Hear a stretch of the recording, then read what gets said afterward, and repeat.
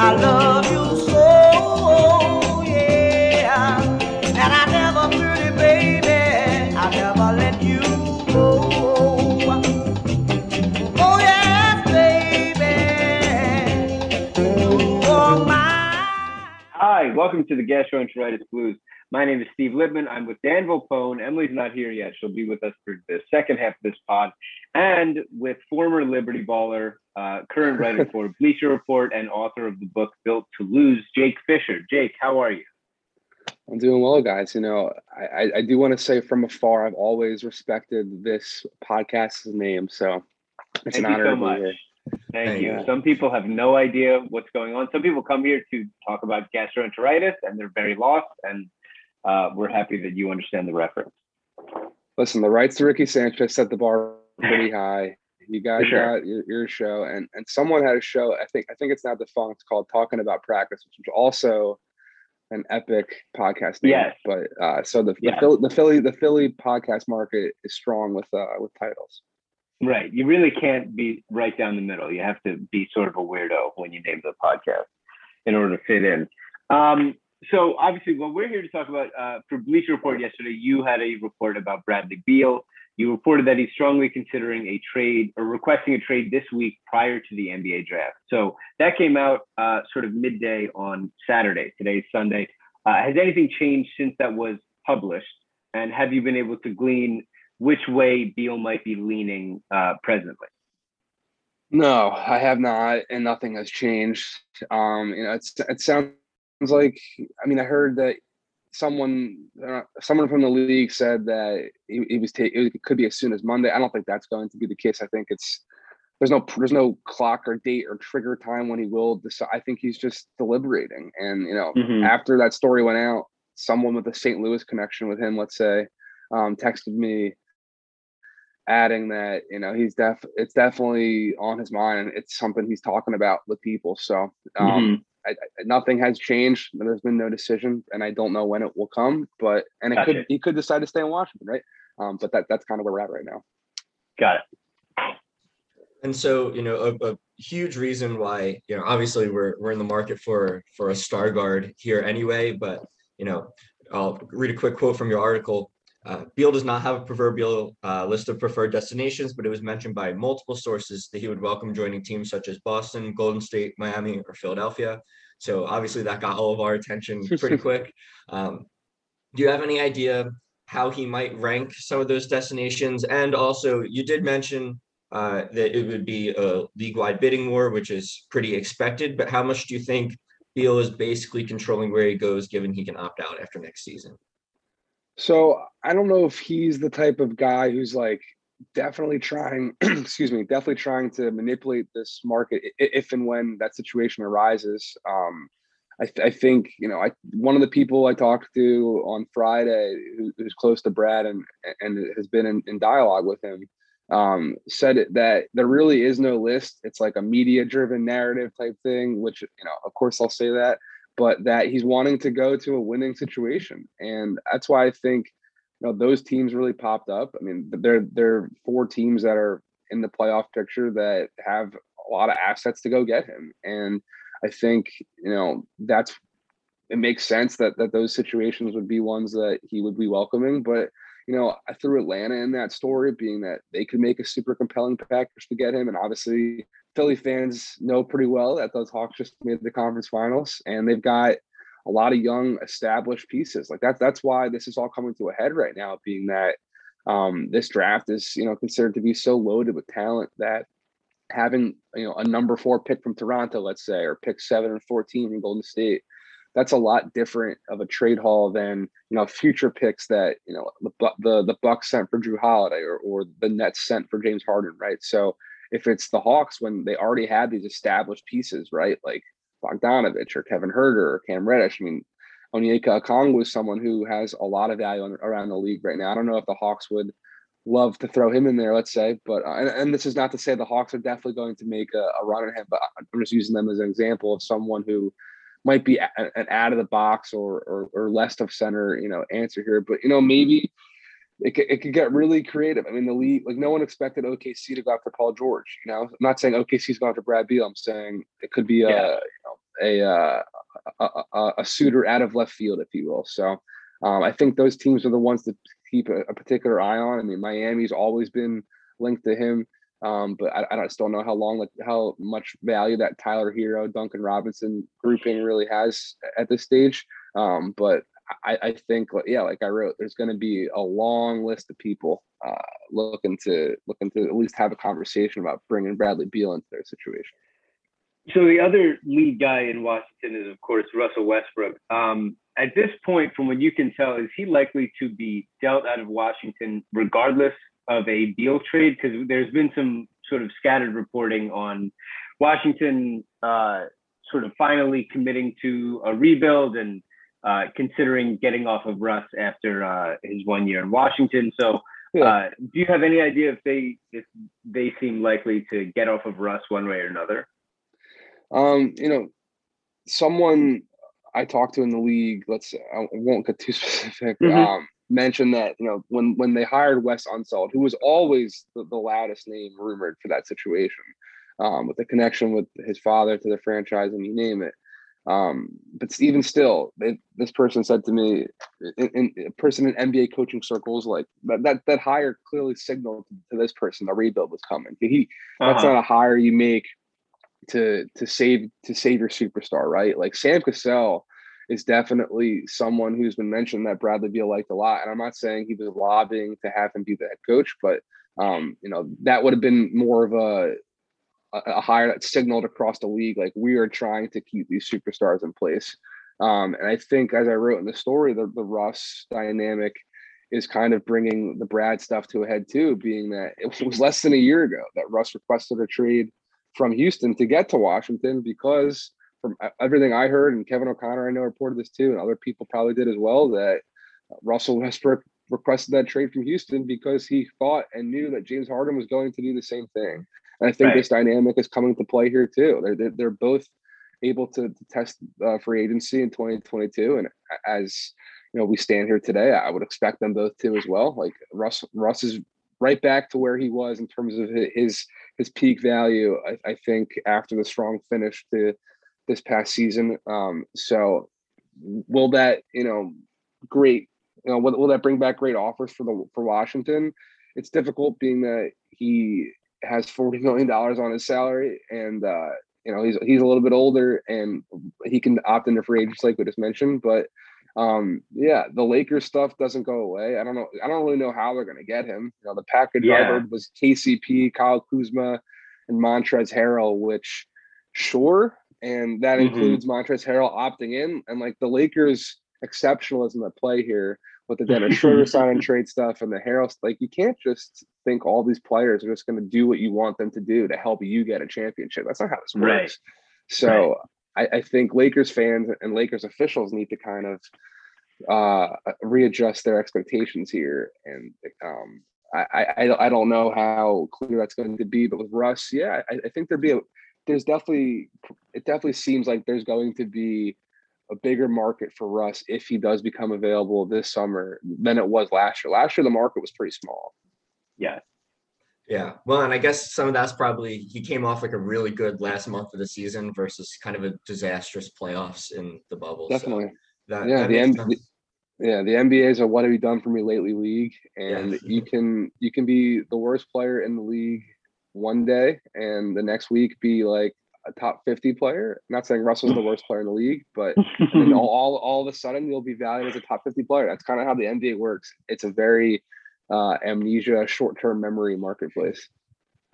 So assuming, it sounds like if Beal's gone, Westbrook probably asks out. And based on that, there's at least some way you could argue that Ben Simmons fits in Washington, but the other package that I think, at least, Steve and I have talked about that we think probably makes more sense would be, sending Ben to a third team and sending, all the Sixers picks, the third team's picks, and a couple of our young guys. And that's kind of a Beal or Lillard package. But what do you think, in terms of what Washington's looking for? Is there more of like a full-on rebuild, like something, I don't want to say like what the Sixers did, because who's to say if they'll commit to it for, more than an off season, but something like that versus, getting a 25-year-old who's been an all-star back and kind of accelerating in that way, along with picks, but fewer picks. Yeah, I think objectively, I think the Boston Jaylen Brown package, if that were to become available, I think that might be a little bit better than Ben. Unfortunately for Philly fans, Jaylen Brown is just a better, sure future player at this point, and current player too. I think that they have less at play. Like the Celtics don't have, they only have their picks in the future. They don't have this year's first. Obviously, that went to OKC already, and they don't have that trove of future capital that Danny Ainge was flirting with moving for so long. The Memphis picks are gone. The Clippers pick from trading Doc all those years ago, that's gone. So that limits them too. And I think all those picks that they used, like Romeo Langford and Carson Edwards and Tremont, like those guys aren't as appealing as Tyrese Maxey or Matisse Thybulle. So it's kind of a mixed bag of what offer would I think would be better, if you will, for lack of a better term. But Jaylen, I do think, is probably someone anyone in the league would prefer to have over Ben really at this point. And I think that's been reflected in the offers Philly's been getting or the discussions they've had. I'm writing about that. I think it's coming out today. And Colin Newbeck kind of already scooped me on it a little bit in establishing where the market is for Ben right now. But yeah, all that being said, he's a 24-year-old all-star who is, he was the runner-up for Defensive Player of the Year and is an absolute animal on that side of the court. And, OKC is like, there's talk about the Shea fit their timeline, but like the Wizards already have a bunch of young dudes. They've got Rui, they've got Denny. They'll have potentially, picks coming back this year. I think having someone like Ben, who is more of a distributor, could be something that's appealing to them in terms of getting the ball to all those young guys and helping give them reps and getting them, developmental opportunities. That was the big Michael Carter-Williams trade, stressor for a lot of people in that organization when they moved him back in 2015, right? Like, who's going to be the guy to get all of your young pieces the ball and put them in positions to succeed? So maybe that type of role for Ben is something that would be appealing to Washington. Okay, that's so. Today's Sunday. You alluded to just sort of, you're sort of at the mercy of whenever Beal decides to make this decision. And in terms of whether it comes early in the week or late in the week, it seems like the deadline that we're looking at is Thursday for the draft. Probably from both of their angles. Like, do you think that there's anything that Washington would try to do to accelerate that decision so that they can, really do an actual bidding war if he wants out? So that it's not Wednesday and they have to do all of this before the draft. Like, do you think that there's any interest on the team side to do this sooner rather than later? And would you expect somehow for this to be kept under wraps if an agreement is met that they're going to part ways, or just sort of the nature of today's, NBA media landscape that it will get out to the public? I don't have that answer, unfortunately, about how it will come out or not. But I'll say the timing, I don't think is really I don't think there needs to be like a Wednesday at noon deadline type thing, because the way NBA trades kind of happen, typically they happen over months at a time. And I think, look at we mentioned the Boston had already traded their pick already, right? So that deal with Al Horford and Kemba, like that happened like that on the surface, right? But I mean, it seems pretty clear from A, talking to people around the league, but B, just knowing how these stuff operates. Like, they were probably talking about that package back at the trade deadline, and just re-stoke those coals and hashed out the particulars and what have you. Like, I'm putting this out in a couple hours that New Orleans and Memphis are kind of haggling over a deal right now to move up from 17 to 10 for the Grizzlies, but something I would send Eric Bledsoe back to Memphis, but like, it hasn't happened yet. And yesterday, all these people were texting me like, "Hey, check in with New Orleans and Memphis. Like, they're close to a trade." And then when I texted people involved with the trade, they were like, "It's not that close yet." But that being said, like, when Thursday comes around and New Orleans is on the clock, like, that deal could happen in 2 minutes. So, right, that all that's to say, I think if Brad makes this decision, Thursday at 4:00 in the afternoon, or, right as the draft is happening, it'll make Washington's phone lines light up, and it'll be a much more stressful, chaotic evening for Tommy Shepard and his front office. But I don't necessarily think it'll be that difficult, because also they'll be operating a position of power right away, and they'll say, look, the clock is ticking on all these picks, make us your best offer, and we'll go from there. And I think those best offers to wind this down from what I was all kind of explaining, like those best offers, I'm sure Washington has already heard the framework of all of those. I'm sure Daryl's already gone to Washington and pitched what his Ben Simmons package would be.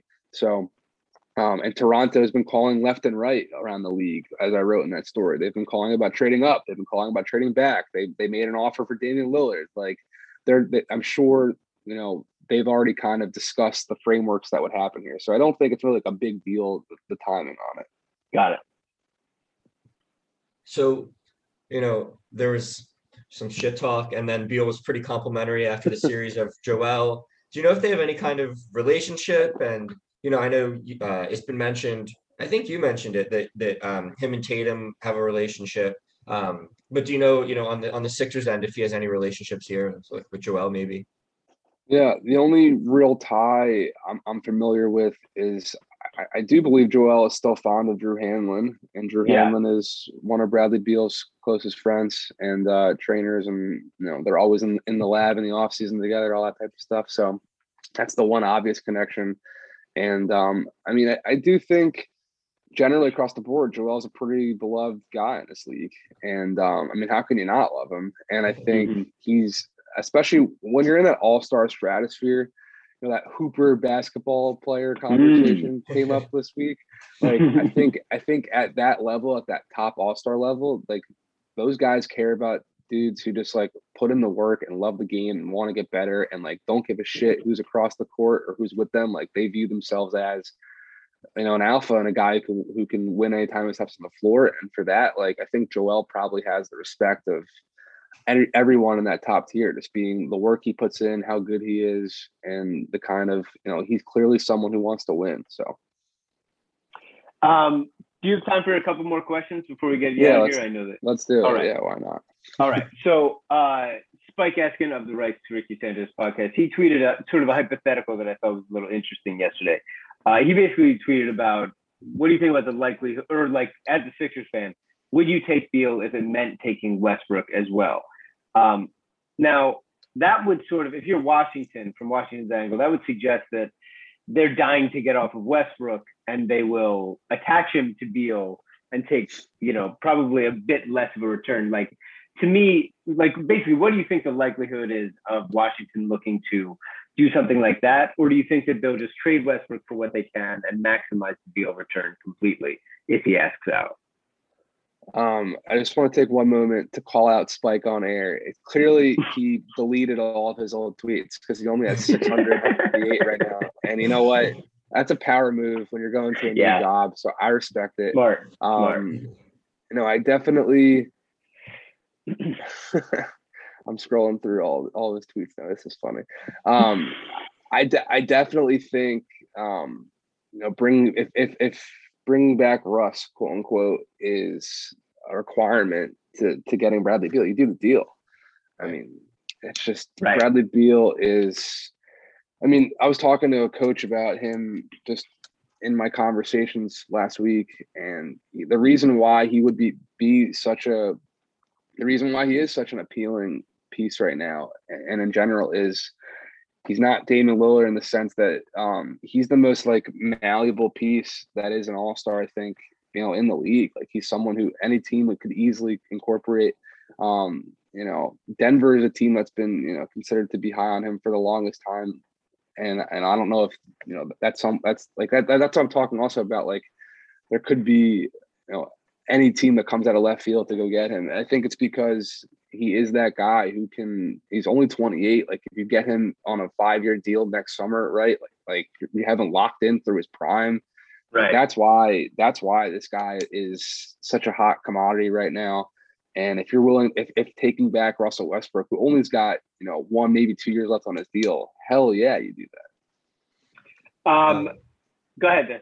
All right, yeah, sorry. I was wondering, like, you mentioned you kind of compared him to Lillard just now, and we talked about it a bit in the Liberty Ballers Slack. But personally, I would prefer Lillard. I just think he's the better player. But you seem to suggest maybe some teams do prefer Beal now, whether it's age and you mentioned malleability. Do you know if? And obviously, right now it seems like for what we know, Lillard has not asked for a trade. And Beal, if he's traded, will probably be by Thursday. So he's the guy right now. But Mhm. do you know if there's like a preference between the two generally around the league? If it wasn't for, Beal being the guy now and Lillard maybe being the guy later? Yeah, I'm writing this whenever it comes out today. I think that's part of why there hasn't been so much traction for Ben. Is that I think Daryl's happy waiting out that Dame situation too. There's certainly rival executives around the league who are sitting here hoping Dame comes back from Tokyo and looks around at what the Blazers did in their offseason and says, "Hey, this ain't good enough. Get me out of here." I'm not saying it's going to happen, but there's certainly people hoping it will.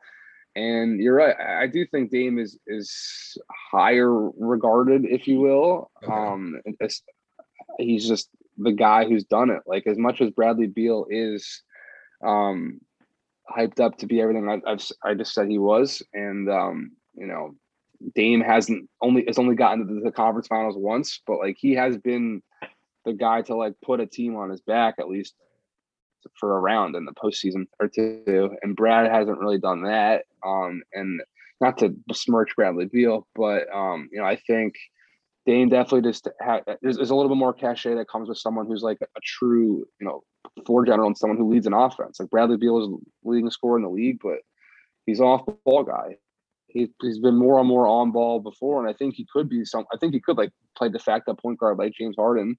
Although I think Harden like is a point guard now. That's a whole nother conversation. But yeah, I think sure maybe Dame has a little bit more X factor, whatever you want to call it, a little bit more ability, but they're pretty close, right?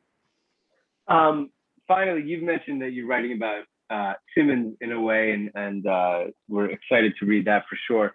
I wanted to ask you, like, how essential do you think it is for the Sixers? And I know that Morey will give quotes about how they're not going to do it, from a position of weakness, and they feel like they will bring him into the season if they can. Like, how tenable do you think that situation would be behind closed doors? Do you have any idea, like, after what just happened in the Atlanta series, given the optics of it all, and just given the place that the team is at with Joel and with their window of contention, like, do you think it's a tenable situation to have Ben on the Sixers game one?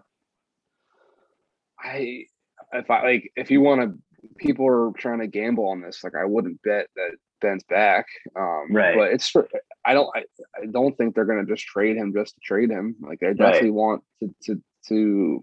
I mean, Daryl is an asset guy, right? Like he's going to want to do a deal that moves the needle further for his team. So I think, with that being said, like, I don't know. I do think I was texting someone who worked for the team for years who just left to go to a different team yesterday. We were saying we were in agreement that like both sides would really benefit from a change of pace here. I mean, I'm not a Sixers fan, but I definitely am an Eagles fan, and it reminds me very closely of the Carson Wentz situation. For sure. He could probably have an MVP type caliber season in Indianapolis here with the Colts, but like he wasn't going to in Philly. And I think, I'm not going to write this in the story, but I'll tell this to you guys, and you guys can do what you want with it. But like they haven't been able even to really get in touch with them since the season ended. Like there was an intent to have a workout plan or whatever, like in any off season, and that's always kind of been the case that the Sixers haven't really been able to align with a development plan. I mean, and that's kind of what Yaron Weissman wrote at Fox Sports in that big story, right? Mm-hmm. It just doesn't sound like there's ever really been movement to come together on the same page to do that, and it hasn't really worked this summer either. So Oh my I gosh. think that's not something that is an encouraging sign for him being in Philadelphia in the future. Well, and you know the media speak at the end of the year was all, we have a plan with Ben, we know the right work to do and all of that. So that is certainly something less than good. Oh, Yeah. Jake, cannot thank you enough for coming on and joining us. We love your work. Let's see what can we get Thank you, out there guys. for you. Bleacher Report, obviously, I think by the Buy time my this comes book. out, yeah. So the book is Built to Lose. It's a great book. We talked about it at Liberty Ballers. I can include that link in here. Anything else that we can tease or get out there for you? Where can people follow you? Yeah, I'm at Jake L. Fisher on Twitter, FISCHER. I mean, I usually write a weekly column for BR, but with the draft and all this stuff, it's kind of just we write as the news cycle is going now. And yeah, the book is out and live and living and breathing, and would love as much attention and support to that as possible. It's on Amazon, bookshop.org, Barnes and Noble, my Poetry Triumph books. And I talked to over 300 people for that. And, you know, a lot of the stuff I do right now is like anonymous sourcing, being that it's all sensitive and whatever. But that book's got a lot of crazy shit on the record from a lot of people that any NBA Twitter fan and the NBA fan who loves drama and gossip and hearsay and rumors, I got a lot of people airing out all the shit. So Yeah, please give it a read and buy a copy if you are interested. And it's obviously the Sixers are at the heart of that storyline. So for sure. Again, thank you so much. You're a Liberty Ballers alum, and it's very nice to have you back in your old stomping ground. So really, really appreciate it. And I'm sure it's going to be a busy week for you. So get some rest, and we'll be reading what you have to put out. Thanks, guys. Thanks, buddy. Jake. Have a good one. See ya.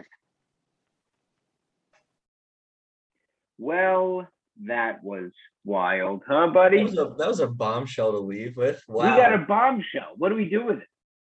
Well, I don't know. We're still recording, so. We're definitely still recording. Yeah, we'll talk.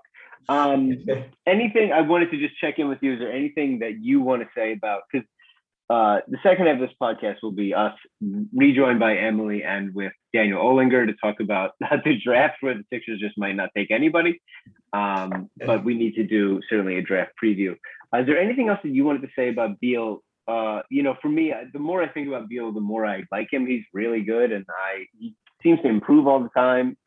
And certainly he would line up with Joel in terms of their age. I do think that Damian Lillard is better than him right now, but I think that Beal is in that discussion of like the players that you would hope to get next to Joel, which is a guy on the perimeter who can just get a bucket at any time. And I would be really, really thrilled to get him in Philly. How do you feel? Yeah, I mean, I think we're in a position where, like, when it comes to perimeter scoring and like all around perimeter creation, like we can't be choosy here. And right, I would, if you said like, which would you want? You could have either, which is not the case. I would want Lillard. I would want Lillard. He's only, I think, 2 years older, and he's, I think, a good bit better. He's to me the biggest difference is his shooting. He takes a lot more threes and makes a lot more. And I know, basically we have this discussion, with some of our friends at Liberty Ballers, but the Sixers don't necessarily have a need at shooting, especially Ben's gone, don't have a need at shooting. But that doesn't change the fact that, like, it's important to be a good shooter in basketball, even if it's not your team's primary need. You're talking a 40% 3-point shooter on like 10 a game versus, and that's Lillard, versus Beal's like, I think less than 5 at like mid 30s.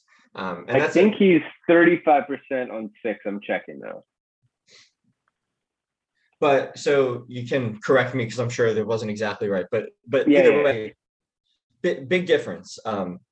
And so for I think that's a big reason I prefer Lillard. But really, I mean, I would be very excited to get Beal at this point. I think that I was hesitant to do like a Simmons and a lot of stuff for Beal trade last season, like after we missed out on Harden. I thought the team wasn't really there. I thought that Simmons was still a year younger, and I didn't know Joel was going to take this leap.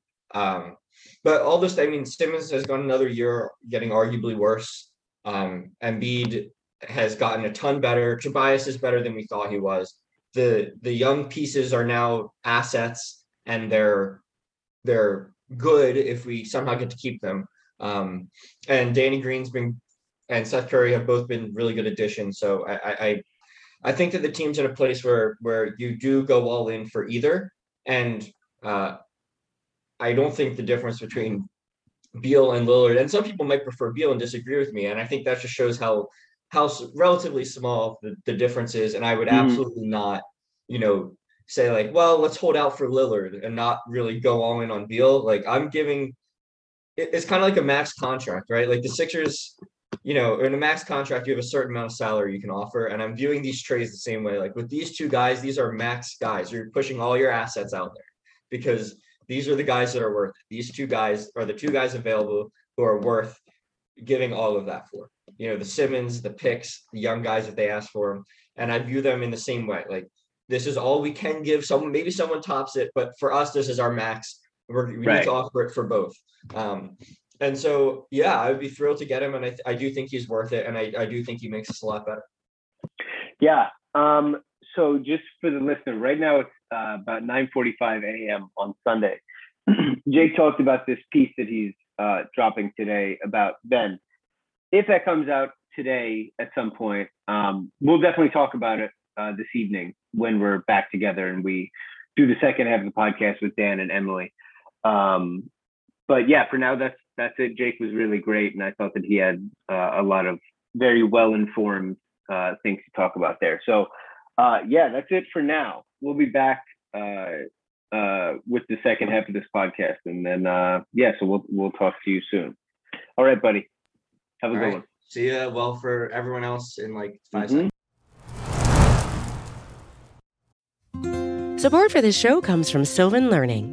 As a parent, you want your child to have every opportunity, but giving them the tools they need to tackle every challenge, that takes a team. Now more than ever, educational support tailored exactly to what your child needs can make all the difference. That's why parents have trusted Sylvan Learning for 45 years as the ultimate teammate in their child's educational journey, instilling in them a love for learning and a passion for reaching the next level. And Sylvan's Insight Assessment can identify gaps in learning and areas that could be of concern for your child. It's a 360-degree view into your child's learning that you can't find anywhere else, and helps ensure that your child didn't miss something in school that might put them at a disadvantage in the future. And right now, it's the best price of the year at $29. Go to sylvan29.com to learn more and get your child's assessment for only $29. That's SYLVAN29.com. When you need mealtime inspiration, it's worth shopping Kroger, where you'll find over 30,000 mouth-watering choices that excite your inner foodie. And no matter what tasty choice you make, you'll enjoy our everyday low prices, plus extra ways to save, like digital coupons worth over $600 each week. You can also save up to $1 off per gallon at the pump with fuel points. More savings and more inspiring flavors make shopping Kroger worth it every time. Kroger, fresh for everyone. Fuel restrictions apply. All right, so now we're back. Emily is still not here. People are skipping ahead as I say that, but she's not here yet. She'll be here soon. But with us now is Daniel Olinger, of course, of Liberty Ballers, and he hosts two podcasts for us. He hosts, co-hosts with Sean Kennedy, the Talking About podcast, and he hosts the Sixers Draft podcast, both of which are great and very successful. And you're here mainly to talk about the draft, and we'll get to lots of draft stuff, but we'll also hit on some NBA and Sixers stuff before that. Anyway, how are you, Dan? Social media tells me that you ran a lot of miles yesterday. Tell me how that went. Yeah, Steve, grateful that you guys are having me on today. Love the show, obviously. And I ran a half marathon yesterday. Me and my sister decided that we were going to do it. I just kind of like running in general, something I got into while I was probably training for sports in high school, and I just do it a lot now. Went pretty well. We both finished top 3 in our age group, which was cool. That's great. Congratulations. Yeah. That's very impressive. Yeah, although it's like, because it's like I ran like an hour 37, which is pretty good. But like the guy, I forget, whoever got first overall did it in like an hour 20, which I don't even know how. Like, that's just zooming for 13.1 miles. That's wild. Yeah. Yeah. But yeah, I'm excited to talk Sixers, excited I to would talk walk draft. it. So All right. So Dan Volpone and I have decided that we're not done debriefing from our thing with Jake, and we just told you about it. By the time people are hearing this, likely there's about to be a piece on Liberty Ballers about it, just relaying what Jake said that was unreported, which is basically that the Sixers can't get in touch with Ben Simmons at all. Meanwhile, I told my mom this downstairs. I leaked it to my mom, and she was like, "Well, is he okay?" And I go, "No, he's on social media. He's fine. He's not a missing person. We just Volpone, where do you want to go with this? How have you been thinking about it? What do you think about the Sixers not being able to get in touch with Ben Simmons?" I mean, yeah, like this is going to sound very back to back on the pod, but for the listener, we talked to Jake at like 9:15, 9:30 a.m. and it's now 8:45. So it's been, 11 hours, almost 12 hours, and I've been thinking about it a lot. It's a really bad look, and like, I don't think either of us are particularly surprised by it, but I think it's surprising to hear that they're not even pretending. If that makes sense, like I'm not surprised. Like Ben always seems like, Euron's reporting really touched on a lot of this right after the season ended, but basically that he didn't want to work with the team trainers. He wanted to work with his own people, with his own brother for a shot coach. Neither of us were too pleased to hear that. But you hear about Doc and Daryl saying they have this plan for Ben. So I'll read you their quotes. Yeah. But you would think at least like Ben would at least be pretending, like, because he still has a lot of years. He has 4 years left. It's not like he can just ask out and he has, a ton of power. Like, the Sixers, it's now or never to trade him. So it's so, and his value is lower than ever. It's not like teams are knocking down the door either. Like if one team, the first team that steps up could easily get him. And we're at the point where no one has even stepped up to meet that value. So like for him to still be kind of blowing off the team is pretty shocking. And it just makes me think that, like, yes, the Sixers seem to want him gone, but and we were pretty sure that Ben wanted out, even if he wouldn't like make a public scene and request a trade, because right now his value is low and it would just be a really bad look. But I mean, this to me is just screaming, I do not want to be back.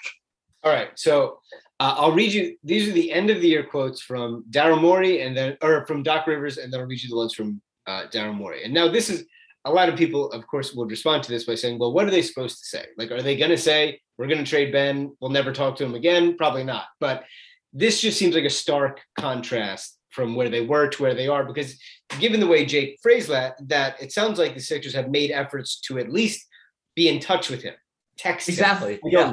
It's not like it's not like they agreed start of the offseason. We won't talk. Ben's going to do his own thing. We're going to find a trade for him. It's like Sixers trying to contact Ben not picking up the phone is what it sounded like to me.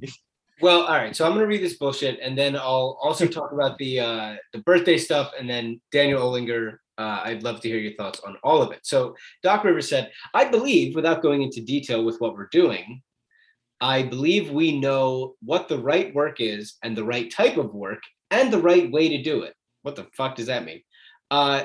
You can go do the work all the time, but if it's not done in the right way and it's the right type of work, you may not improve. After being here for a year, I really do believe we've identified what and how, and now we have to do the do part. That's how it's written. That sounds like a parable. Congrats to Doc for being the first one to realize Ben needs to learn how to shoot. That's really big. I wish Brett could have figured that out. It sounds like he's trying to fill out a word count when I read this. We have to work to do it. It's not going to be an easy job, but it's definitely a job that Ben can do. I guess the job is basketball. Here's Daryl Morey. I don't have the full quote, but just in part, and this is thank you to John Clark. And that first thing I read was reported by Tim Bontemps at ESPN. This is from John Clark at NBC Sports Philly.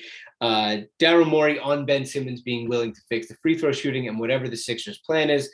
Quote, my understanding is Ben is all in on the organization, I believe, and we would expect the players to do whatever is necessary.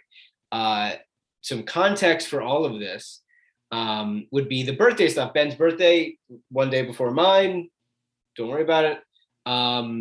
Happy birthday, Steve. Thank you. Ben was had his first social media sighting on his birthday. He said, reflecting back, I've experienced some amazing highs and with that, some of the lowest lows. Life's a journey. I'll always remain relentless and remain human through it all. Here's to my 25-year hashtag relentless pursuit, doing what I love on my B-day. I'm blessed. Personally, I don't really have an issue. That seems like a fine birthday post, whatever. Yeah, sure.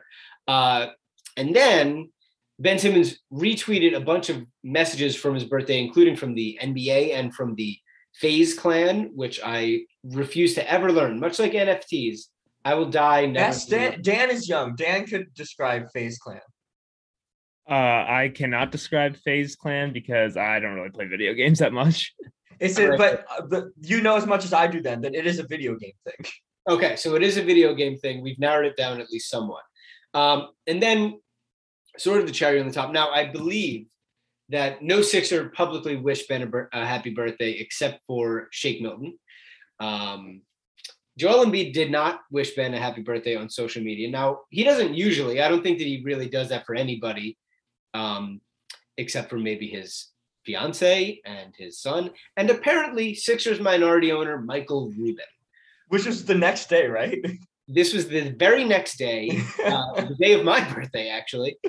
He posted a picture with Michael Rubin saying, happy birthday, my brother. You are getting old. Love you, at Michael Rubin. All right. So, Olinger, give me your take on the thing that Jake told us, that quote, as it lays in the context of all of this stuff. And do you think the social media stuff is something or nothing, basically? So however you want to take that. So I would say the social media stuff, honestly, I'll just start with that because I think it's easier to touch on. I honestly, I think it's funny, but I don't think it really means anything, basically. Like you said, Ben's post was pretty normal. It's guy on his birthday. Then Embiid, like you said, is hardly ever doing it. And he clearly has a really good friendship with Michael Rubin. So it's just what he does. I don't think it was intentional by Embiid, how it was taken. It was one of those I was about to say right place, right time. Might have been wrong place, wrong time. However you want to phrase it. I think it's kind of just a coincidence that ends up looking kind of funny given the situation. Mm-hmm. Obviously, what Jake told you guys is much more important to the Sixers' future than that. I don't know if I want to assign blame or anything, but it's just really pointing towards it's the trade's probably going to happen because. I mean, trades are more likely to happen when you, I guess, have a relationship currently or if you don't have a relationship currently with the team, it seems like. And I mean, I can understand because you obviously we know why the Sixers would in theory want Ben Simmons to be traded. If Ben Simmons himself wants out of Philly, it's just because you think about it, these athletes, they get to where they are, they're all incredible at what they do. They all probably, because in Ben's mind, it's probably if I was in this situation with X players, X things are different, I could be great and we could be winning titles. Because that's basically almost every player in the league is that confident. That's how they get there, is they're ridiculously confident in what they do.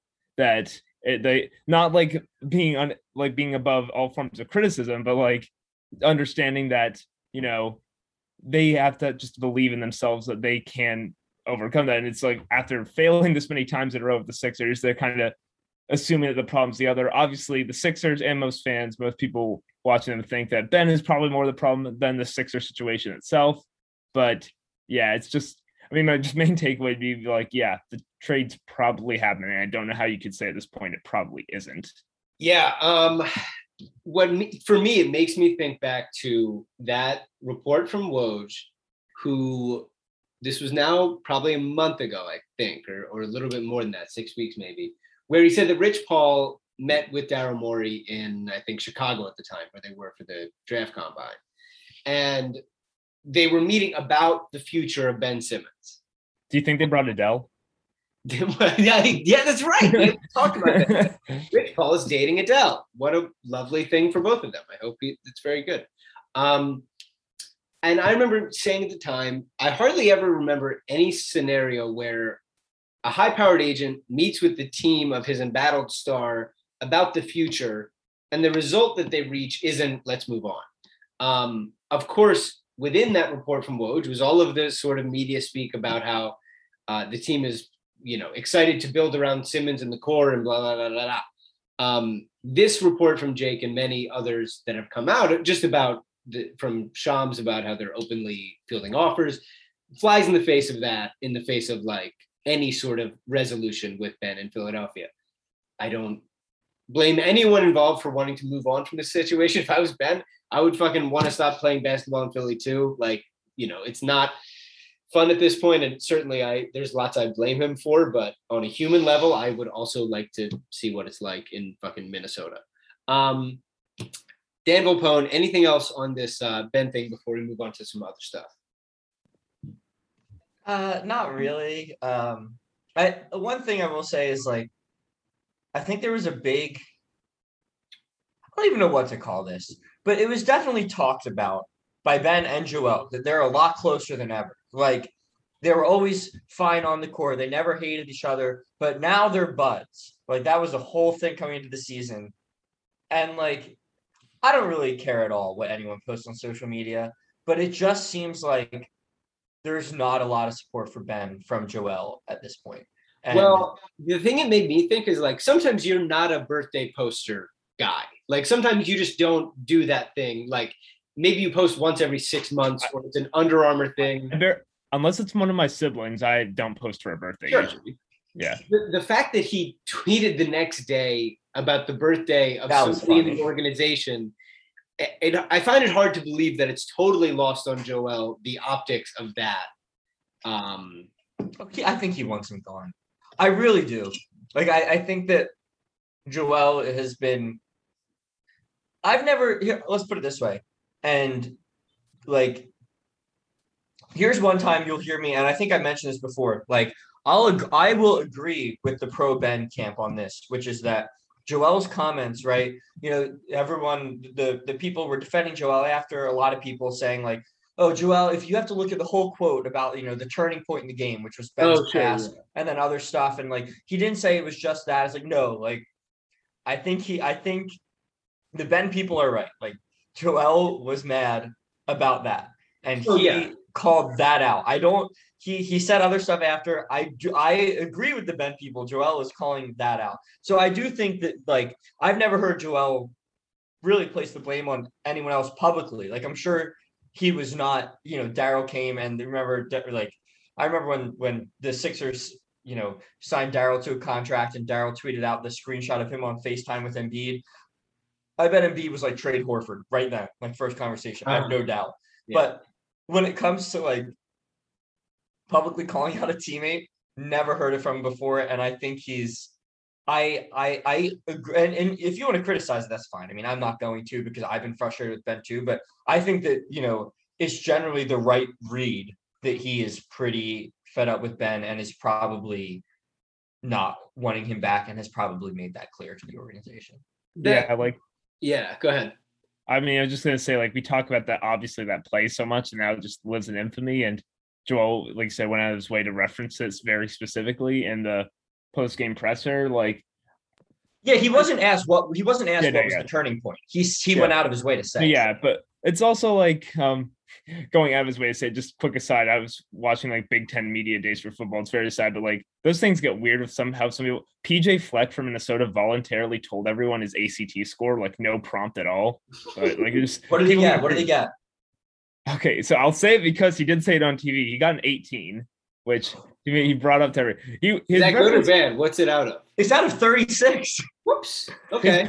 His point, he was making the point, he said he has a lot of smart football players. He's saying their scores are way higher than mine, but no one had asked him. But back to Joel Embiid, like, because that play, like, yeah, it was bad. Honestly, he's not the reason the Sixers lost, like at all. Like The play is just a metaphor, really. They scored a point on that episode. Yeah, it's just like it's the metaphorical downfall where it's just like it just feels like this is painful. Like because at that point on, you just are having such hard time believing in the team. Like you can point to a million, probably not a million. You can point to probably at least 10, 20 plays in that game that probably were more detrimental to the Sixers. But like honestly, Matisse is the one who gets like he it was not Matisse's fault. He like got pitched to that for the dunk, but Matisse like kind of gets off scot-free in terms of Matisse's foul of Kevin Huerter was probably honestly way more detrimental. Like that, and I love Matisse. I think Matisse is awesome. Like that play killed them. Like that one was like 3 points for a dude who hadn't been missing all game, and just when they could not give up 3 points like that, like that's a much worse play. Yeah, but it's just not the same, just to hold the same emotional weight. And also, like again, it's what are you expecting a Matisse Thybulle versus Ben Simmons? Yes, absolutely. Yeah. I mean, I do think that Matisse foul was fairly inexcusable. But again, like if you look at the series as a whole, the pass is just capital T, capital P. Emily Cannell has joined us live from Philadelphia. And before we get to anything that you have to say, Emily, we have to say something, which is congratulations. Congrats, Emily. Mazel tov. You have passed your OT boards. Congratulations to Emily. We're all very excited for you here at the Gastroenteritis Blues. How are you? Thanks, guys.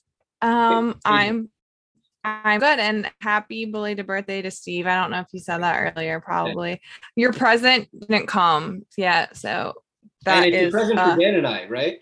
Yeah, I got a present for Dan and you. All right. Great. It hasn't arrived yet, so at some point nice. I'll share it with you, and then we can probably share it on the podcast as well. So all right. Very excited. While you're here, so we're at the tail Hi, Dan. Other Dan. Hi. Can my present be Jared Butler being at 28 for the Sixers? Sure. And we're gonna find out who that is very soon. Yes. Yeah. Whoever that is, you can have him. You guys all saw Jared Butler. I saw the game that he was in. He played on Baylor, so you all saw at least one game of him. But mostly I know who he is because I watch your videos, and that's mostly why I know who he is. Okay, but go back to what you were saying. Emily, so we're wrapping up the Ben discussion. Obviously, we had the thing that Jake told us, and then we were putting it in the context of the birthday posting or not posting, Ben not retweeting the Sixers stuff, and Joel posting about one of the team's minority owners the next day after Ben's birthday. What do you think the social media stuff is anything? And just what is your take on what Jake had to say about how the Sixers cannot get in touch with him? I definitely think social media stuff is something. I don't know how much it factors into like the actual decisions that are being made. Like, I don't think that Daryl Morey is like, oh, Joel didn't wish Ben a happy birthday, let's trade him now. But I think it's like that would be funny, like get him on the line. But he can't get him on the line, it seems. So nope. Yes. Maybe hopefully he can at least get Rich Paul on the line. I don't know. But I also just the biggest knock against Ben right now in the back of my mind is that he's not playing in the Olympics. I've said this 3 weeks in a row, but now watching the Olympics, I'm just like, I don't know why you wouldn't want to play in the Olympics. Don't know. But things are definitely interesting with Ben Simmons and the Sixers. Anything else? So the Bucks won the title. They beat the Suns in 6 games. Very good. Would love to know if anybody has anything to say about that. I love Drew Holiday. I'm very happy to see him win a championship. Daniel Olinger, what do you got? I'll talk about it some. Yeah, I mean, the first reaction is like, holy crap, Giannis, like that was insane. Like if you let the two Dans run the podcast, we could talk forever about Chris Middleton. It was very good. Right. And as much as I love Chris, he was not the finals MVP. Like Giannis was just unbelievable that whole series. And it kind of does make me think about the Sixers because I've been having this thought about like the Sixers this past year, reminding me of the 2019 and 2020 Bucks, where they had a system in place all the regular season and it worked very well. Everyone was assigned to kind of like certain spots. Tobias got his actions run for him to either for cuts, to get post ups, to get certain pick and rolls he likes. Embiid was basically, we'll get you good position through movement to get a spot on the low block and you can do your thing. Seth Curry had all those Iverson cuts run for him and like little pick and rolls that can get him open. Basically, they just had a like very set system that they stuck to and they could win with it. But you get to the playoffs and just a lack of versatility and flexibility can really kill you because you run into these better teams that just don't get run over by your initial system. And if you don't adjust, you're in trouble. I mean, that was the whole Bucks thing. It's like the Bucks in 2019 and 2020 were awesome regular season teams, like better than the Sixers team, honestly, but like just killing teams the regular season. But as soon as teams had a slight adjustment for them that they didn't necessarily go through, they kind of had struggled to find some ways through that. And like we saw the Bucks this year, yeah, they took a step back in the regular season. And if we can quibble for the Nets series all we want, because obviously like the injuries played a huge factor in that. But the Bucks got better because they could do a little different things. Like games 1 and 2 against the Suns, they tried a bunch of different defenses, didn't find out what was working. Then by game 3, they kind of figured out the right mix of switching and over and under defense that they wanted to play. And that's because they had multiple things to go to. They kind of trusted in it. So like that's one thing the Sixers like becoming more flexible just in how they play throughout the regular season so that they can have multiple things to go to. But I'm also a little less confident just because I look at their players, and if you're especially talking about the top 3 players, which for the Bucks, obviously Giannis, Chris, and Drew. For the Sixers is Embiid, Tobias, and Ben Simmons at the moment. You guys can argue if you all you want. I love Embiid. You guys know I love Embiid. Giannis is better than Embiid at this point, and the main difference is that it's just the handle is a big difference because Giannis like doesn't make any sense how flexible he is at that size because he can control the ball in the way that Embiid can't, at least from the perimeter, because just he has more like flexibility. Like Giannis doesn't make any sense when he makes some of those moves, like how low he can get a guy that size and not like fall over. Like it just doesn't make any sense. And the fact that he can control a game like that with his handle is really important. Then Chris Middleton like is better than Tobias. Again, Tobias had a great year. He's not as good as Chris Middleton. And unfortunately, at least come playoff time, I think regular season, you could say Ben's a better player than Drew. I think Drew has more playoff equity because obviously they're two of like, if you're talking about like on ball perimeter defenders at the point of attack, like Ben and Drew are like maybe 1 and 2 in the league. They're like both very similar in that sense. But the big difference, honestly, is that Drew, who even shot terribly most of the playoffs, like Drew never stops shooting. And he also still makes some quick decisions, still can pressure the rim, which honestly, like that's one of my biggest takeaways from the finals, just how much constant rim pressure from like 3 to 4 positions matters. Because the Bucks could basically generate it from 4 guys on the court at all times, which is really hard to stop. But yeah, like Drew just constantly at least forcing teams to guard him in that sense while being such a monster defensively. He's a little bit better than Ben. And that's what my worry for the Sixers is. They would have to follow a similar archetype to the Bucks, but I just think they're a little less talented. Sorry for the long ramble, but that was overall takeaway. Good. Emily, do you have anything on the Bucks winning the title? Not really. I just think my favorite thing from the Bucks winning the title was 2 things. One, Giannis dancing like as he came out of the tunnel in his like champagne goggles. That was really cute. And also that clip of Bobby Portis and Pat Connaughton, I think, when I asked how much champagne that they've had, and they both look at each other and laugh. So those are just 2 gems that have been like given to the internet out of the Bucks winning the title. So that was my favorite parts. Dan Vopone, anything on the Bucks? Well, I'm really happy for Drew, one of my favorite Sixers ever. I had money on the Bucks and had money on Giannis Finals MVP. So that was really nice. That was a nice perk. I do think, and obviously I love hearing Dan talk about basketball because he knows so much about basketball. But I think that Embiid can be the best player on a finals team, which I know Dan didn't say he couldn't. I'm just saying. No, my like Giannis over Embiid is like saying it's like the difference between unbelievable extreme and like slightly below unbelievable extreme. Like they're obviously 2 of the very best in the league. Right. And obviously Giannis is a much better ball handler, but Embiid's a much better shooter. I think that the Sixers still really have not put the perfect team around Embiid. And I think you could argue that, you know, with the lack of handle, and since they both are best scoring at the rim, that Giannis is still probably harder to, you know, find a way to stop as a defense. But like the fact that walling off the paint will make life harder on Embiid, but also completely take their supposed second best player out of the game is just triple making things difficult on Embiid. And if you get like a real 3-level scorer on the Sixers, I just think it changes things. And like, that's, you know, kind of what we've been hinting at all offseason, but like and it's certainly not a given, but if you could get a Beal or a Dame, like I think Embiid looks even better.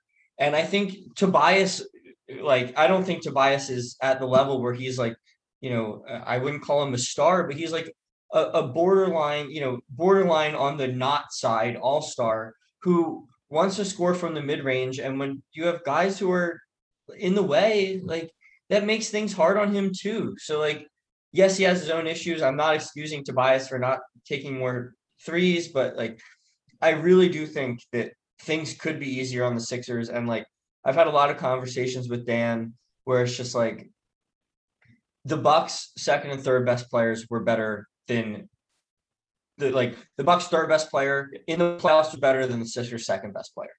Like Middleton and Drew were both better than Ben and Tobias.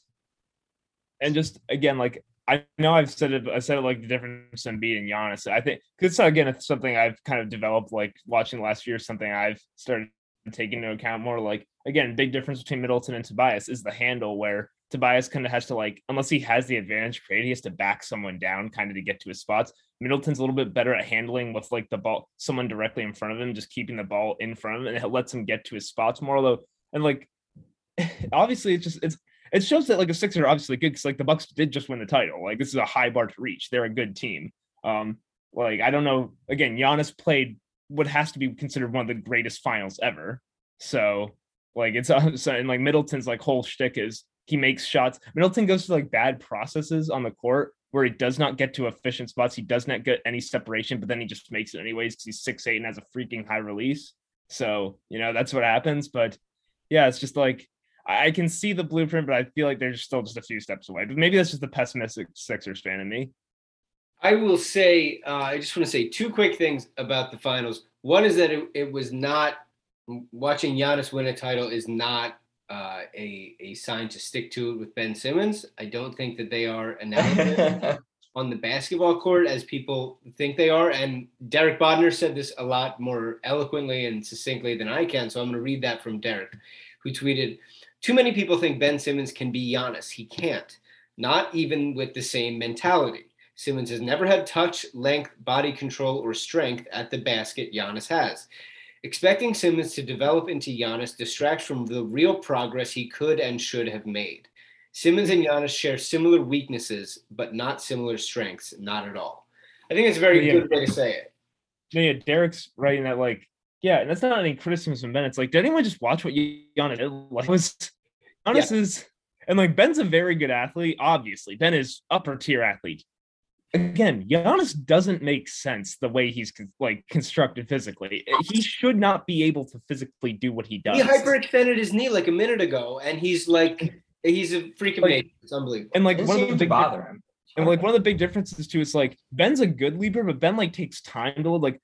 Giannis at that size like gets off the ground so quickly every time. Like you watch that block he made. Like Ben's made some incredible defensive plays. I don't think anyone in the NBA can make the play Giannis made, where he's pressuring the guy throwing the lob from the elbow, turns around and just rejects the dunk at the rim. Like the amount of again length. Like Giannis has a longer wingspan.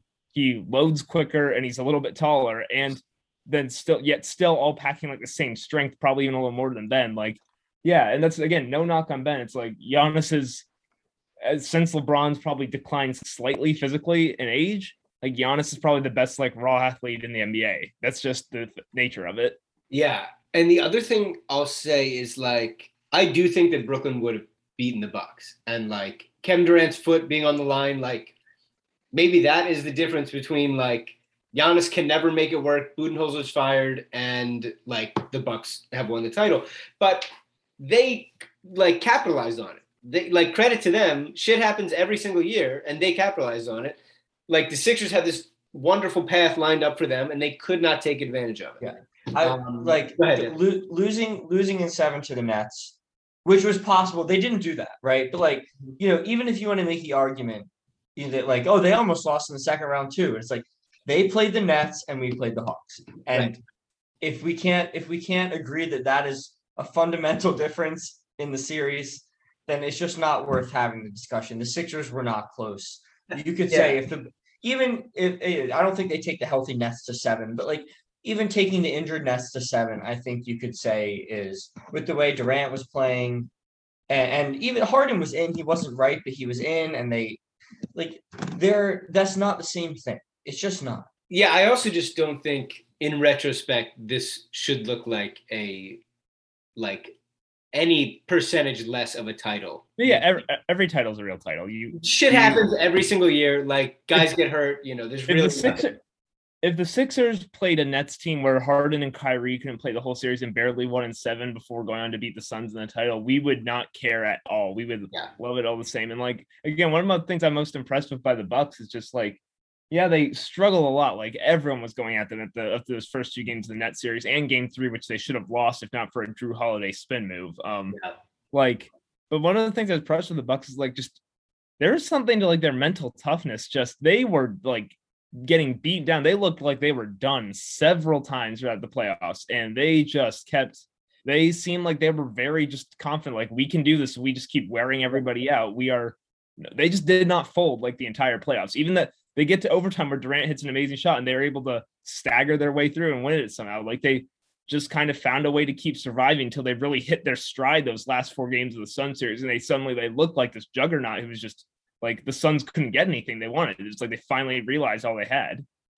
So the last thing we're going to talk about, I swear to God, at some point we're going to talk about the draft, is Woj and Zach Lowe did a little special today on ESPN where they talked about free agency and trade stuff. They mentioned Ben Simmons. Zach Lowe said, I think his value is at an all-time low. I don't appreciate that. How could it not be? He said the Sixers are engaging. Woj said the Sixers are engaging in trade talks, taking offers and making offers. The Sixers are looking for the best possible player in return. Simmons has 4 years left on the deal with me, which means the Sixers don't have to do this now. Sure. And also Ben has no leverage to, I guess, steer his market in any particular way. Woj said that things with Simmons could get serious this week. Yes, please. Anything, Emily, that you have on that stuff with Woj and Zach Lowe? Just literally outside of the fact that could get serious this week, I could have written that report just from why. I don't know that any of that is newsworthy, but okay, we'll call it news. Yeah, that's all I've got. All right, good. No shit, basically. Dan Volpone, anything on that stuff? Would love for it to get serious this week. Yeah, how fun would that be? We talk about this a lot, but I think we're all in agreement that Ben is probably going to be traded. Varying degrees of how likely it is. I think Steve is the most confident he'll be traded. I just really need to see it happen. I won't feel better until we have a truly different team next year. The other thing that Woj and Lowe said, and also Shams wrote a report that was really echoing, if not copy and pasting, a lot of what Jake Fisher said in his article about how Bradley Beal is going to decide this week because he's going to decide ahead of the draft. Daniel Olinger, anything on the Woj and Lowe stuff on the Simmons angle? Getting serious this week. It's the social media stuff. It's yeah, sure. This sounds about right. I'm unless you tell me specifically what deal could be in place, I'm not really taking too much stock into it. We already discussed probably thinking the trade's going to happen. Before we get into the draft, one last tiny thing. Daniel Olinger, I'm going to give you a quiz question based on a tweet. You tell me which member of the Sixers universe wrote this tweet. Mapping out a sky. What you feel like planning a sky. And they're currently on the team, right? They are currently in the Sixers organization. I want to look up the team real quick. Google the tweet, Dan. That would ruin it. No, I'm just looking at Basketball Reference. Okay. Going to the team so I can see all the players. I would like to see it in front of me. Danny. So they're not necessarily a player. Is it right? Danny Green? Oh, it's not a player. No. It could be a player. It could be a player. It doesn't have to be. When he says in the organization, he means coach, executive, anything. Is it Daryl? It is Daryl. I think My guess for a player is going to be Danny Green. It's a picture of he's too busy tweeting about the Holocaust. It's a picture of all these banners, and he said, mapping out a sky, what you feel like planning a sky. I don't know what he's talking about. Emily, take it away. Well, before we get into the draft, I have one more thing. Did you guys happen to see B-Ball Paul training his dog on Instagram stories today? I didn't see that. I saw his tweet that said "stay focused," which I was like, "Yeah, you're right, Paul. I will stay focused." Well, he was focused on training his new puppy today, and he kept like setting up obstacles for it in the hallway, like benches and stuff, and like trying to get him to like athletically jump over them, but he's too little, so he just like crawls under them or like squeezes his little body around. And then Paul was like, he hasn't found his athleticism yet, and it was just very cute. So I recommend checking that out. He better get the backup center minutes next year. I need it. I love it. Yeah. Yeah. Anyways, to the draft after that segue. So Dan O, because we know Dan B is not the draft expert here. You guys need to have like two different names for us. Or at least one of us has to get a nickname at some point. Dano, that works. No, Dano, I don't want to be Dano. Too late, you're Dano. It kind of sounds like Drano, so that's good. We're gonna go with that instead. What is like your just general overall outlook on the draft? Do you think we'll be picking at 28, or do you think we're going to trade that pick? There was a Kyle Neubeck report that the Sixers were likely to trade that pick. So what are you thinking? Yeah, like selfishly, I don't want them to trade the picks. I'd like to see like after these guys watch them, you get excited about the potential of them and see the pick. Although I obviously understand the rationale of trading it for the right piece. And that's probably a little more likely. To be fair, they did have a lot of rumors that they might trade the 21st pick last year, and they decided not to, partially because Tyrese Maxey had fallen there, and they clearly like Tyrese Maxey, and now everyone does, and that seemed like a whole good process in the end. So I would say it seems more likely, especially considering the Sixers seem to be active in the trade market. But I mean, I would like them to stay there. I do think there is something they can get. Like, I'm trying to think, because obviously like there's not a ton of cap flexibility for this team given how much they've paid so many guys. And I definitely understand the trade where like you're not drafting the type of creator, or like as we were talking about when the Sixers need if you're trading Ben Simmons, you obviously want a high leverage player back. You're probably not drafting that with 28th overall and more likely packaging that with a pick. But I think there's still like things that can be filled out through their bench, through their roster that can be useful with like this 28th pick, which is what I kind of have looked for when I've been looking over players. So draft as a whole, top of the draft, do you think there are is there star power there? Cade is unreal. Cade is so good. So top of the draft thoughts, and then really more importantly for the Sixers, although you could argue with like certain teams picking high, like the Raptors, maybe, things do end up impacting the Sixers with what happens at the top of the draft, but is it a deep draft, or would you say it's more top heavy as well? I don't know how to classify deep, because I probably haven't done. You need to look at like other draft classes to say is it deep relative to them or not. I definitely think there's a lot of star power at the top. Like, I mean, Cade Cunningham is just very, very good at pretty much every aspect of basketball you could want. Pistons fans probably very happy about that. I would probably take Evan Mobley second. He's just an unreal defensive prospect with mobility and length, his size, everything they can do on that end, how scalable he is to winning situations. That's not even to talk about Jalen Green, who, I mean, me and Sean talked about a few weeks ago when one listener asked about a package, which basically would be Colin Sexton, Kevin Love for to match salaries, and the third pick for Ben Simmons, which I thought I could talk myself into if like Jalen Green was still there, because I think Jalen Green is someone who, if you give him an advantage, he can really attack them, because he's like an unreal vertical athlete, and while also having some shooting upside and just having like a lot of physical tools to work with. I could understand like if the Sixers went that route, like he'd have actually a pretty good fit with them, I think, generally. And then Jalen Suggs, like, it's probably like the lowest upside of the four, but also just a very good player. Again, I think a little similar to Cade Cunningham, that I don't see many flaws in his game whatsoever, into like glaring flaws. Definitely has less like high points, and just the nature of being Cade 6'8", he's 6'4", 6'5", like you're going to be have a little less potential in that sense. But obviously some very good guys there. The most important thing is that after those top four, which there's some people on draft Twitter have Jalen Suggs lower in the like toward 10, but like other than that, like those four are all pretty much agreed upon as really good prospects. There's like no consensus from like 5 to like 30 in terms of who is better than who. There's a lot of debate, a lot of moving around. Really have no what happens. So I'm pretty sure those four are going to be the top four as the four best prospects. But like, you know, after that, it's like as good as your guess is as good as mine as who goes where, because it seems very fluid and very close.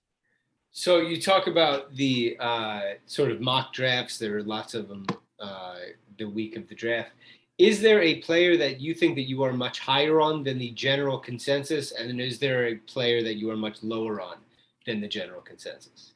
Well, I wrote about him and podcasted on him. Kessler Edwards out of Pepperdine is a personal favorite of mine, just because I've talked about a lot. I think the Sixers, why it's like my problem is like, if they trade Ben, is Tobias the only player between 6'5" and 7 feet? Like, can the Sixers get a wing who kind of fill? Because that's the part of the great thing about wings is that they can do a lot of stuff. They're very versatile.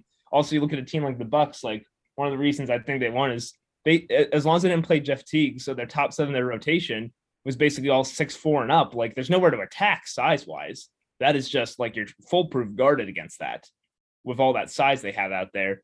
And the Sixers just, while I love Tyrese Maxey. I think Seth Curry's great.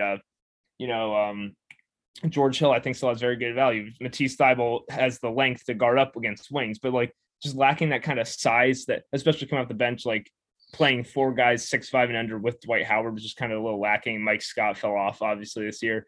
Kessler Edwards out of Pepperdine is basically for 3 years. He's shot around 40% from 3, and he is not just stationary shooting. He can really shoot off of movement. Just running around a ton of screens, can really good at curling the shots while also, and he's standing about 6'7" of a pretty good wingspan. Like, just, I like that idea of a guy I think really slots in easily as movement shooting with the size to play defense. And he has pretty good defensive positional awareness. Obviously needs to change his competition where basically the only high leverage teams he was playing on the regular were Gonzaga and BYU.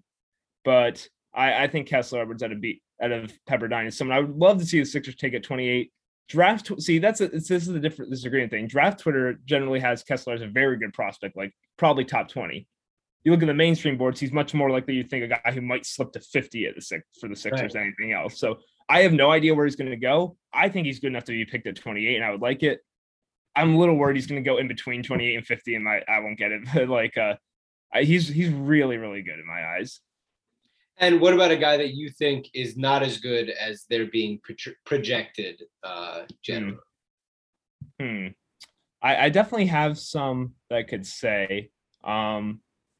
Miles, I talked a little bit. I had the one podcast with CJ Marchesani on Deuce McBride out of West Virginia, who I was a little lower on, but he kind of talked. He had a really good argument for why he was, because like Deuce was basically put in a system where he did not have a lot of good offensive talent or scheme around him and was asked to do a lot of stuff. Kind of like my Shake Milton argument, like someone has to take those tough shots and he's being asked to do that, which kind of helped show me like why I did. I'll talk about one because it's weird. He was probably being underrated at first. He's risen up a ton during the draft process where he's now like the most recent mock I saw had him going 15 to the Wizards, which is a guy I first wrote on Trey Murphy out of Virginia, who is good. And like, if the Sixers take him at 28, if he's still there, which given the latest intel seems like it's not going to happen, but if the Sixers took him at 28, like it wouldn't be my favorite pick. I wouldn't hate it. Like, again, it's about 6'9", shot really well from 3 this past year, about 44%, much more of a stationary shooter than Edwards. Cause Trey's very much like, I am open. I've already like jump stop. I'm set right here and I'm shooting, which does have value, but it's like, you're just a more valuable shooter if you can be moving around the court all the time, which he can't really do yet. And he doesn't really have the handle then to maybe do stuff from there on out. I think he's just a little less versatile than Kessler in that sense. And that's kind of the main thing is that I just like, I really love those kind of wings where it just feels like you can slot them in wherever and they will not hurt you. They are going to give you some value as long as they like make a couple threes each game. But I think Trey Murphy just might have some more trouble getting his shot off without that versatility. And again, like if he's at 28 for the Sixers, that feels like the right range for him. But where he's being currently mocked is like 15 or the Warriors. Did you guys see that report? The Warriors had like 4 prospects in today, and it was like, quote, whoever wins this workout is going to be the pick. It was like a threat. That's a good way to handle it. Dude, I just like, is it like it's like a, what is it? A prospect death match? Like it was the anti-Fultz, because Fultz came in and he played like shit and they were like, we like him. He's ours. Maybe they should play rock, paper, scissors. Come on. And then still whoever young. wins that Yeah. is who gets to be the pick. Now Go we're Birds. They get asked which kind of tree they are. yeah. Fair But no, like yes, Trey's a guy who I think like good, but I think he's probably a little too high for where he's projected to go right now. So you mentioned Kessler Edwards and Deuce McBride and Trey Murphy. Right now, we're going to go rapid fire. We're going to give you different prospects that have at some point been mocked to the Sixers in some way or another. And we want some quick thoughts about them overall as prospects and their potential fit on the Sixers. So we'll just go around and around. So first, I'll go with Jared Butler, who we I love Jared Butler.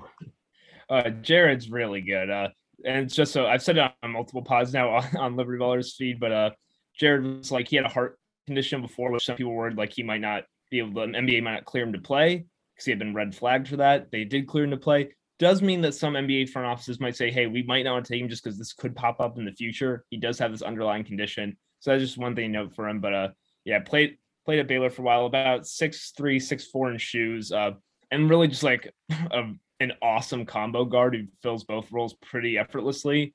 He on the ball, he's got really shifty handles. Like his crossovers, his spins are just all so tight, so mechanically correct. He does the thing like I think it's one of my friends, Noah, which is at the NBA Underground on Twitter. Like I said, it's what makes Shai Gilgeous-Alexander so good is that almost every move looks the same. So at least at one part, so it's hard to guess what it is. Jared Butler does the same kind of thing where he sets up moves so well with like his movements. And then off ball, he's like a very good off ball mover, has the kind of smart Danny Green like cuts to the corner where he just knows where to find space and then can set himself pretty quickly and shoot. So just again, like, because I prefer like the Sixers taking a wing at 28 because I think they could use another wing and just it's easier to bet on wings later down the draft because, guards and centers are a little more replaceable in terms of finding value, whereas wings are a little bit harder to find. And so I think that's what I prefer. But Jared Butler, I think, is one of those few that I could talk myself into because he does have the ability to make some advantage creation, which the Sixers desperately need. But he's also versatile enough that you can play him in a lot of different lineups. So like that's just my main self. I'm just like I'm looking for everything. It's like my whole theme is like the Sixers. I said they need to get more versatile. Like it's what the Bucks did that helped them win. The Sixers, I want them to get more versatile, and I think Jared Butler is probably the most versatile guard. Unfortunately, like again, since he's been cleared from the condition, there's a good chance he gets taken earlier than 28 because teams that need guards like the Lakers are like, oh, we could like Jared Butler, so like it might be hard of that. But like again, if he's there at 28, I'd be very happy with Jared Butler in a Sixers uniform. I have to say, if we want Jared Butler to be healthy, which I do, then the Sixers probably should not take him because that's a great we point. don't have a great track record with health conditions. So I would like him to stay healthy. So Does he want any allergies? I mean, yeah, it's very scary over in Sixers land. But number 2, Trey Mann. Okay, yeah, Trey's another guy who I don't know if he's going to be there at 28 because I think some people are, and he's probably one that I'm a little bit lower on because I think of Trey Mann is that whereas Jared Butler, I think he has enough tertiary skills that even if the shots aren't going in at a super high rate, he's still going to be good. I worry that Trey Mann, the thing is he has to make off the dribble jumpers, which he's very good at to be good because that's really the main sell he brings. Like he probably has like, it's hilarious. Like some of the screenshots you can get of him where he goes into like a crossover. I call it like a cross back three where he like he has this one leg lean forward, he crosses back and like he is so like able to stop on a dime that guys just go flying, like and not even ankle breakers, but just like the space he creates is insane. He's probably the best at that in the draft, and that's a very valuable skill. So if you're trying to hit like an upside swing like that, like that's a very good guy to target. He doesn't bring us, I don't think his passing's that great yet. He has this weird thing where he like only passes with one hand a lot of the time, where it feels more just like a weird neck. Like he's not like there's some guys who do it because they're like creating something else. Like obviously like Nikola Jokic will like hold the ball with one hand, but that's because he's like a 3-dimensional chess master where he's throwing it through angles you can't even see. So why did I say it should be 4-dimensional? 3-dimensional. We already have 3-dimensional chess. But no, like Trey Mann, like I thought chess is just 2-dimensional. Whatever. But I mean, you have the analogy lost. But Trey Mann defensively, he's a little he gets a little lost off ball. Again, he's not a horrible defender, but it's again very guy like since he's a smaller, very thin guy, and I don't think his like has absurd like instincts on that end. He's one of those guys where it has to be perfect in terms of awareness and rotationally, just to like not be a liability, which is a lot to ask.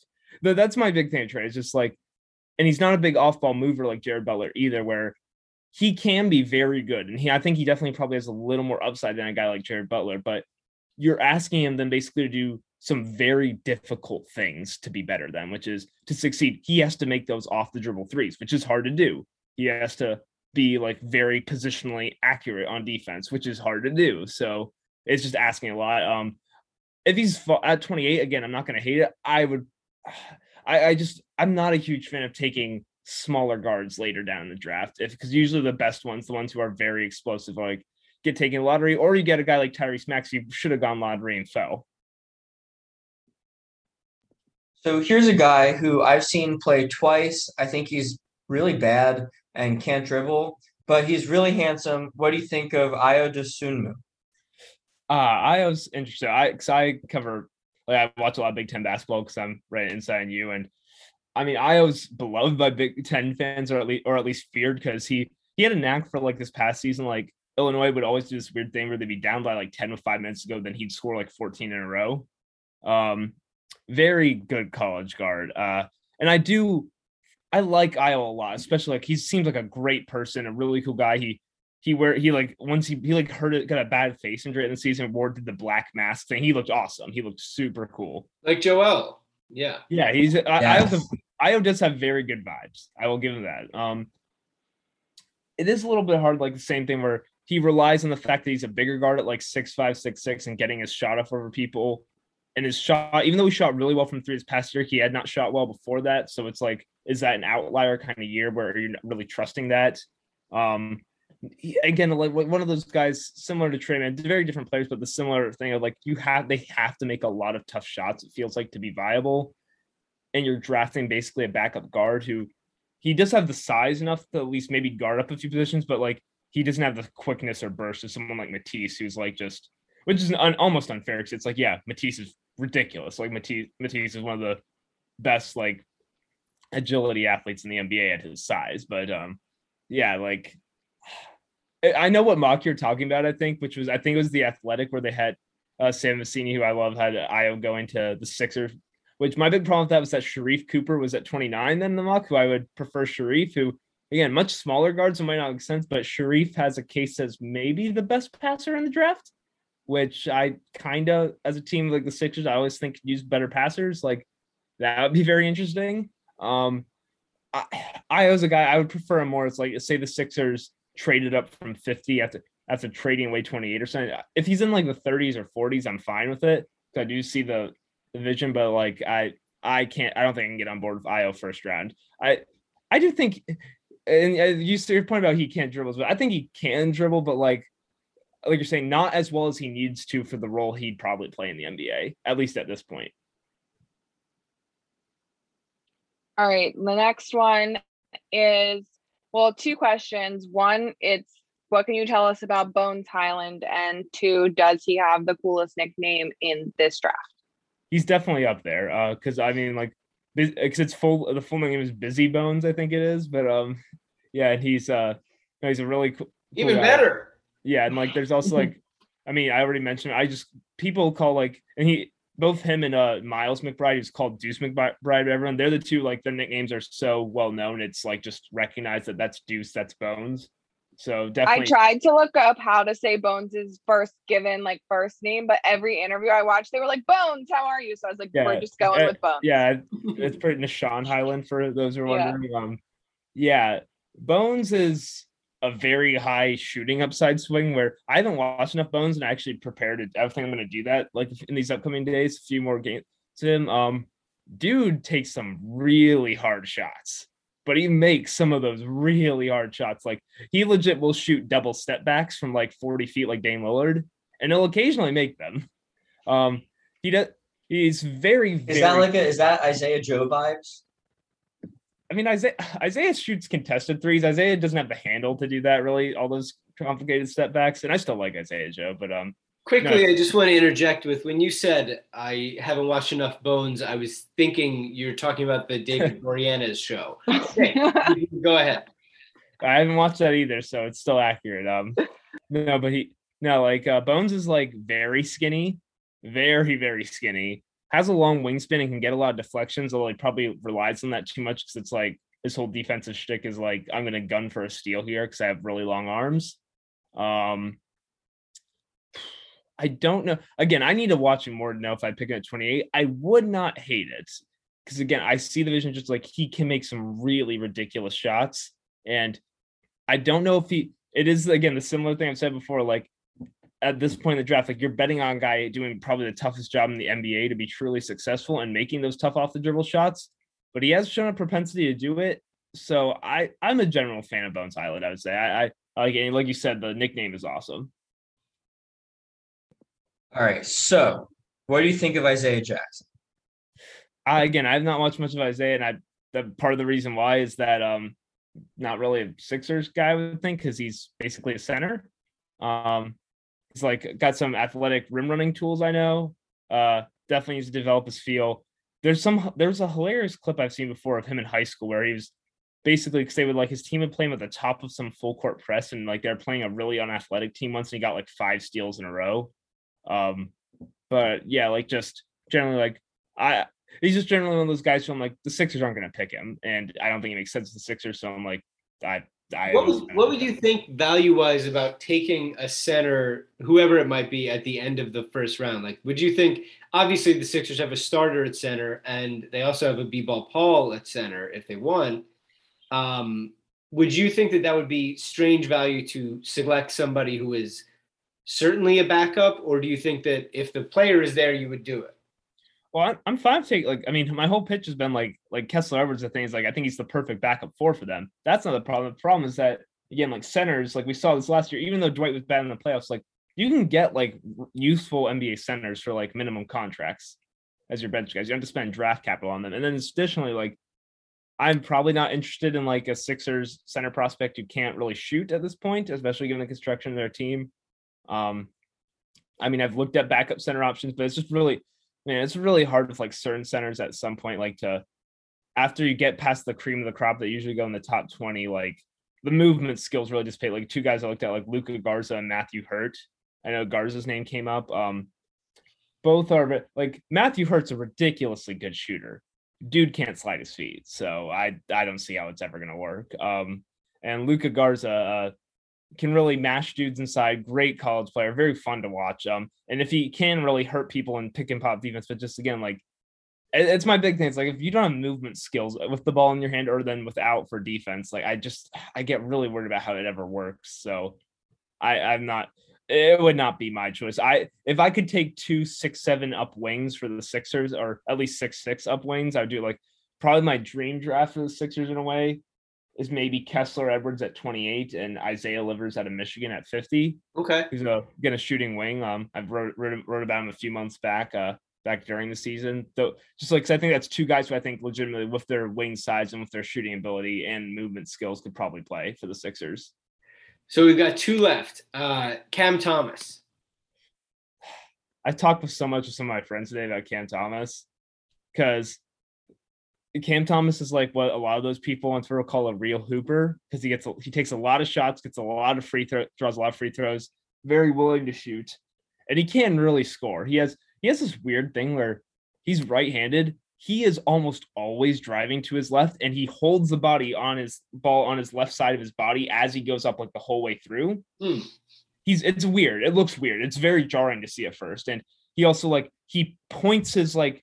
So like say he's coming up for a shot from like the wing, his like feet are both directly pointed at the opposite sideline as he's rising up. He turns his body in midair very impressively. He's very athletic. And honestly, one of my favorite traits about him is like when he drives to the rim, he's a powerful dude with his strength. Like he can, despite not being the tallest guy, he can move dudes out of the way with his strength and get to the rim for finishes. And again, like he draws a ton of free throws, partially due to that strength and being able to get to the rim. Also partially due to the fact that he's like a Trae Young, Danilo Gallinari level of no shame grifter, where like he feels anyone near him, he's going to flail his arms, see what he knows he can get those foul shots, which I mean has value. It has value. Yeah. My thing is though, Cam, like just, and it's hard to say because LSU as a team was kind of like this, but man, Cam, first of all, he's not looking to pass. He's basically going to shoot on every possession. defensively, again, LSU was horrible. Cam was really bad on defense. I think he's okay in certain situations, the half court. He might be the worst transition defender I've ever watched. And I'm not even trying to He's going to exaggerate. fit right in. I love it. He sounds like the legit exact opposite of Ben Simmons. Like won't pass, always shoot. They both went to LSU. Yeah, it's like he does this weird thing where guys will be coming out in transition. He's not even like faking, or he like does the fake, like, you know, I'm trying to think. So if you guys ever played high school basketball, there will always be the guy who, it's the most annoying thing, and it's worse when it's a guy with long arms so he can actually do it, purposely lets you drive by them so they can swap, like reach around and hit the ball out of your hands. Covington used to do that. Yeah, but like Covington's a good defender, again, like long arms, so Covington can do it.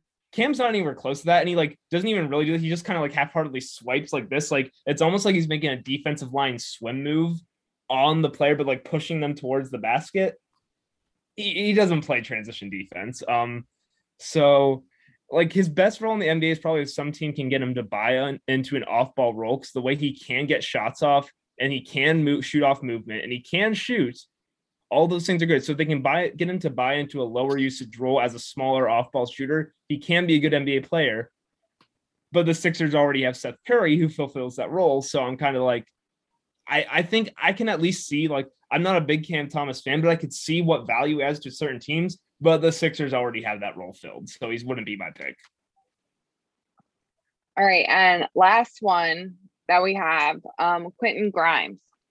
Yeah, I haven't watched enough of Quentin, although I'm pretty sure. So this is anticlimactic last one. Then damn. Yeah, I know, my bad. But no, Quentin. I did get to see some of Houston in the tournament. Like I know the appeal of like basically a shooter. I actually have the ESPN mock draft pulled up right now. Let me scroll to the bottom here. Yeah, like I mean, at least the fit here, I disagree with like the general pitch that's being given, which is just the Sixers need as much 3-point shooting as possible. And yeah, obviously, like that's good. I don't think just a lack of overall shooting is what killed the Sixers more than just like, again, I think it's the certain versatility, certain guard play. And he's like an older guard at that too. I do know he definitely has some defensive ability that could be interesting too. But I mean, it's just my general philosophy. Like basically, I'm at the point where I'm like, I want the Sixers to take a wing with some shoot. I want the Sixers to either take a wing at 28 or I want them to take Jared Butler if he falls. Because again, I'm just very in on that whole versatile shooter, capable defender kind of archetype. So before we get out of here, you mentioned Isaiah Livers as somebody that you would like to see the Sixers draft. You want to talk about him for a second? Yeah, definitely an older player, much older. I think he's a senior at Michigan this past year. Dude just like fit very well within their system. He doesn't move as fast as some movement shooters, but he can come off of weird angles and shoots in the face of contests pretty effortlessly. Defensively, overall solid. Defensively, definitely knows where he's doing, has the strength to like not get bullied by guys. His foot speed isn't great, but I think on a team like the Sixers with some very fast defenders, you can get away with that. Honestly, the more I think about it, he has some Danny Green similarities, just as like that, like, you know, not the most physically capable guy. I think he can dribble a little more than Danny, but like not a ton. But like a guy who has smart instincts for when to space to three and is willing to shoot, gets the shot off, and is a good shooter. And then defensively, with his strength, size, and like positional know-how, he's pretty solid, man. And I think I've seen him as low as 50. So if he's there at 50, I think that's just a good guy to bet on. It's like, I think he can get in your rotation. To the three of you, do we have anything else on the draft before we let Daniel go on with his night and before we all leave? Anything? I don't know anything about the draft besides what Dan just told me. So. Well, that's the sum total of our knowledge. Emily, you too? Yeah. Yeah, but here's the thing. From everything, we have everything. I think this was a very good draft primer because we have both sides of it, which is like, if the Sixers actually make their picks, we heard from Dan, who has watched the guys, and he knows maybe who we want to pick. And we'll obviously have, you know, some thoughts on it on draft night. And then we have the element of, you know, potential Sixers trades that maybe come due on draft night, which is, you know, namely Bradley Beal. And we have that element from Jake. So I think that I've learned a lot today about the Sixers draft night in total. So I will say this serves as a nice appetizer for Thursday night, which we're doing another Liberty. We've talked about this on here, but we're doing another Liberty Ballers live stream It will go up as a Talking About podcast. Dan and Sean and Tyler and I'm not sure how much draft stuff Tom and Harrison get into, but we'll be there. Emily, Dan Volpone, and I will be rating their attractiveness, each draft prospect, as we are wont to do. And Daniel Olinger himself, are you going to be grading every pick again? I don't know if I'll be grading every pick. I can definitely give thoughts on every pick. For sure. Okay. You'll have to watch or listen to find out if he's going to give grades. Definitely come to that on YouTube, or definitely listen to it afterwards. I think that's it for us. We want to thank Jake Fisher, first of all, for coming on earliest in this podcast this morning for us after his report came out. Giant thank you to Daniel Olinger for coming on. Listen to Dan on the Talking About podcast with Sean. That's a really great podcast. And of course, the Sixers Draft podcast, which has one more episode, I believe, coming out this week, right? Yeah, me and my guy Francis talked about Sam Hauser out of Virginia. So if you want to hear about him, yeah. Great. So that comes out. What do we do? Wednesday or Thursday for that? You're the podcast director, man. I just give you. Yeah, Steve, come on. Listen, it'll be out at some point. We'll all enjoy it. I want to say one thing real quick, because I've given Daniel Olinger this compliment privately, but I haven't said it publicly, and I think a lot of people who listen to this podcast are probably listening to all of Dan's podcasts as well. But just in case you're not, I think Dan is so enjoyable to listen to talk about basketball, because I think he really explains things that either I would never be able to put into words really, and he says it really well, or something I would not notice, whether it's, a certain very minor skill or X's and O's stuff that I literally just don't know. And he explains it in a way that I think is really easy to understand, but doesn't sound like he's talking down to you. So I think he's just a great guy to listen to when he just podcasts or whatever he writes, to just learn more about the game. And I really enjoy him in that respect. So you should definitely check out all the work he's doing. Well, thanks for that. It's really great to hear very kind words. Yeah, I really appreciate it. I love listening to you guys too. I mean, I think I know a lot about basketball, but you guys, I was praising versatility all podcasts. You guys are versatile. I can never do anything about The Bachelor or The Bachelorette. That is versatility. Right. That is versatility right there. A new episode when this comes out, so very exciting. I have no clue. I have still never watched it. Dan, it's hometowns. Come on. It's hometowns. What does that mean? I might make you do a Bachelor podcast with us. I might just sort of tell you that we're going to talk about Jared Butler, and then just say, let's talk about how Justin made the Final Four and stuff. I think we should do it for Paradise, and we can play a game of did this or did this not happen? Mm-hmm. I think that's good. We love games on this podcast. We love games. Yes, we do. And congratulations to Emily. Very happy for you and excited for you. And thank you. Great to see you guys. And we will see you guys all on Thursday night, when everything might be different, or it might all be the same. The ending always takes a long time to actually end the podcast. Good to see you all.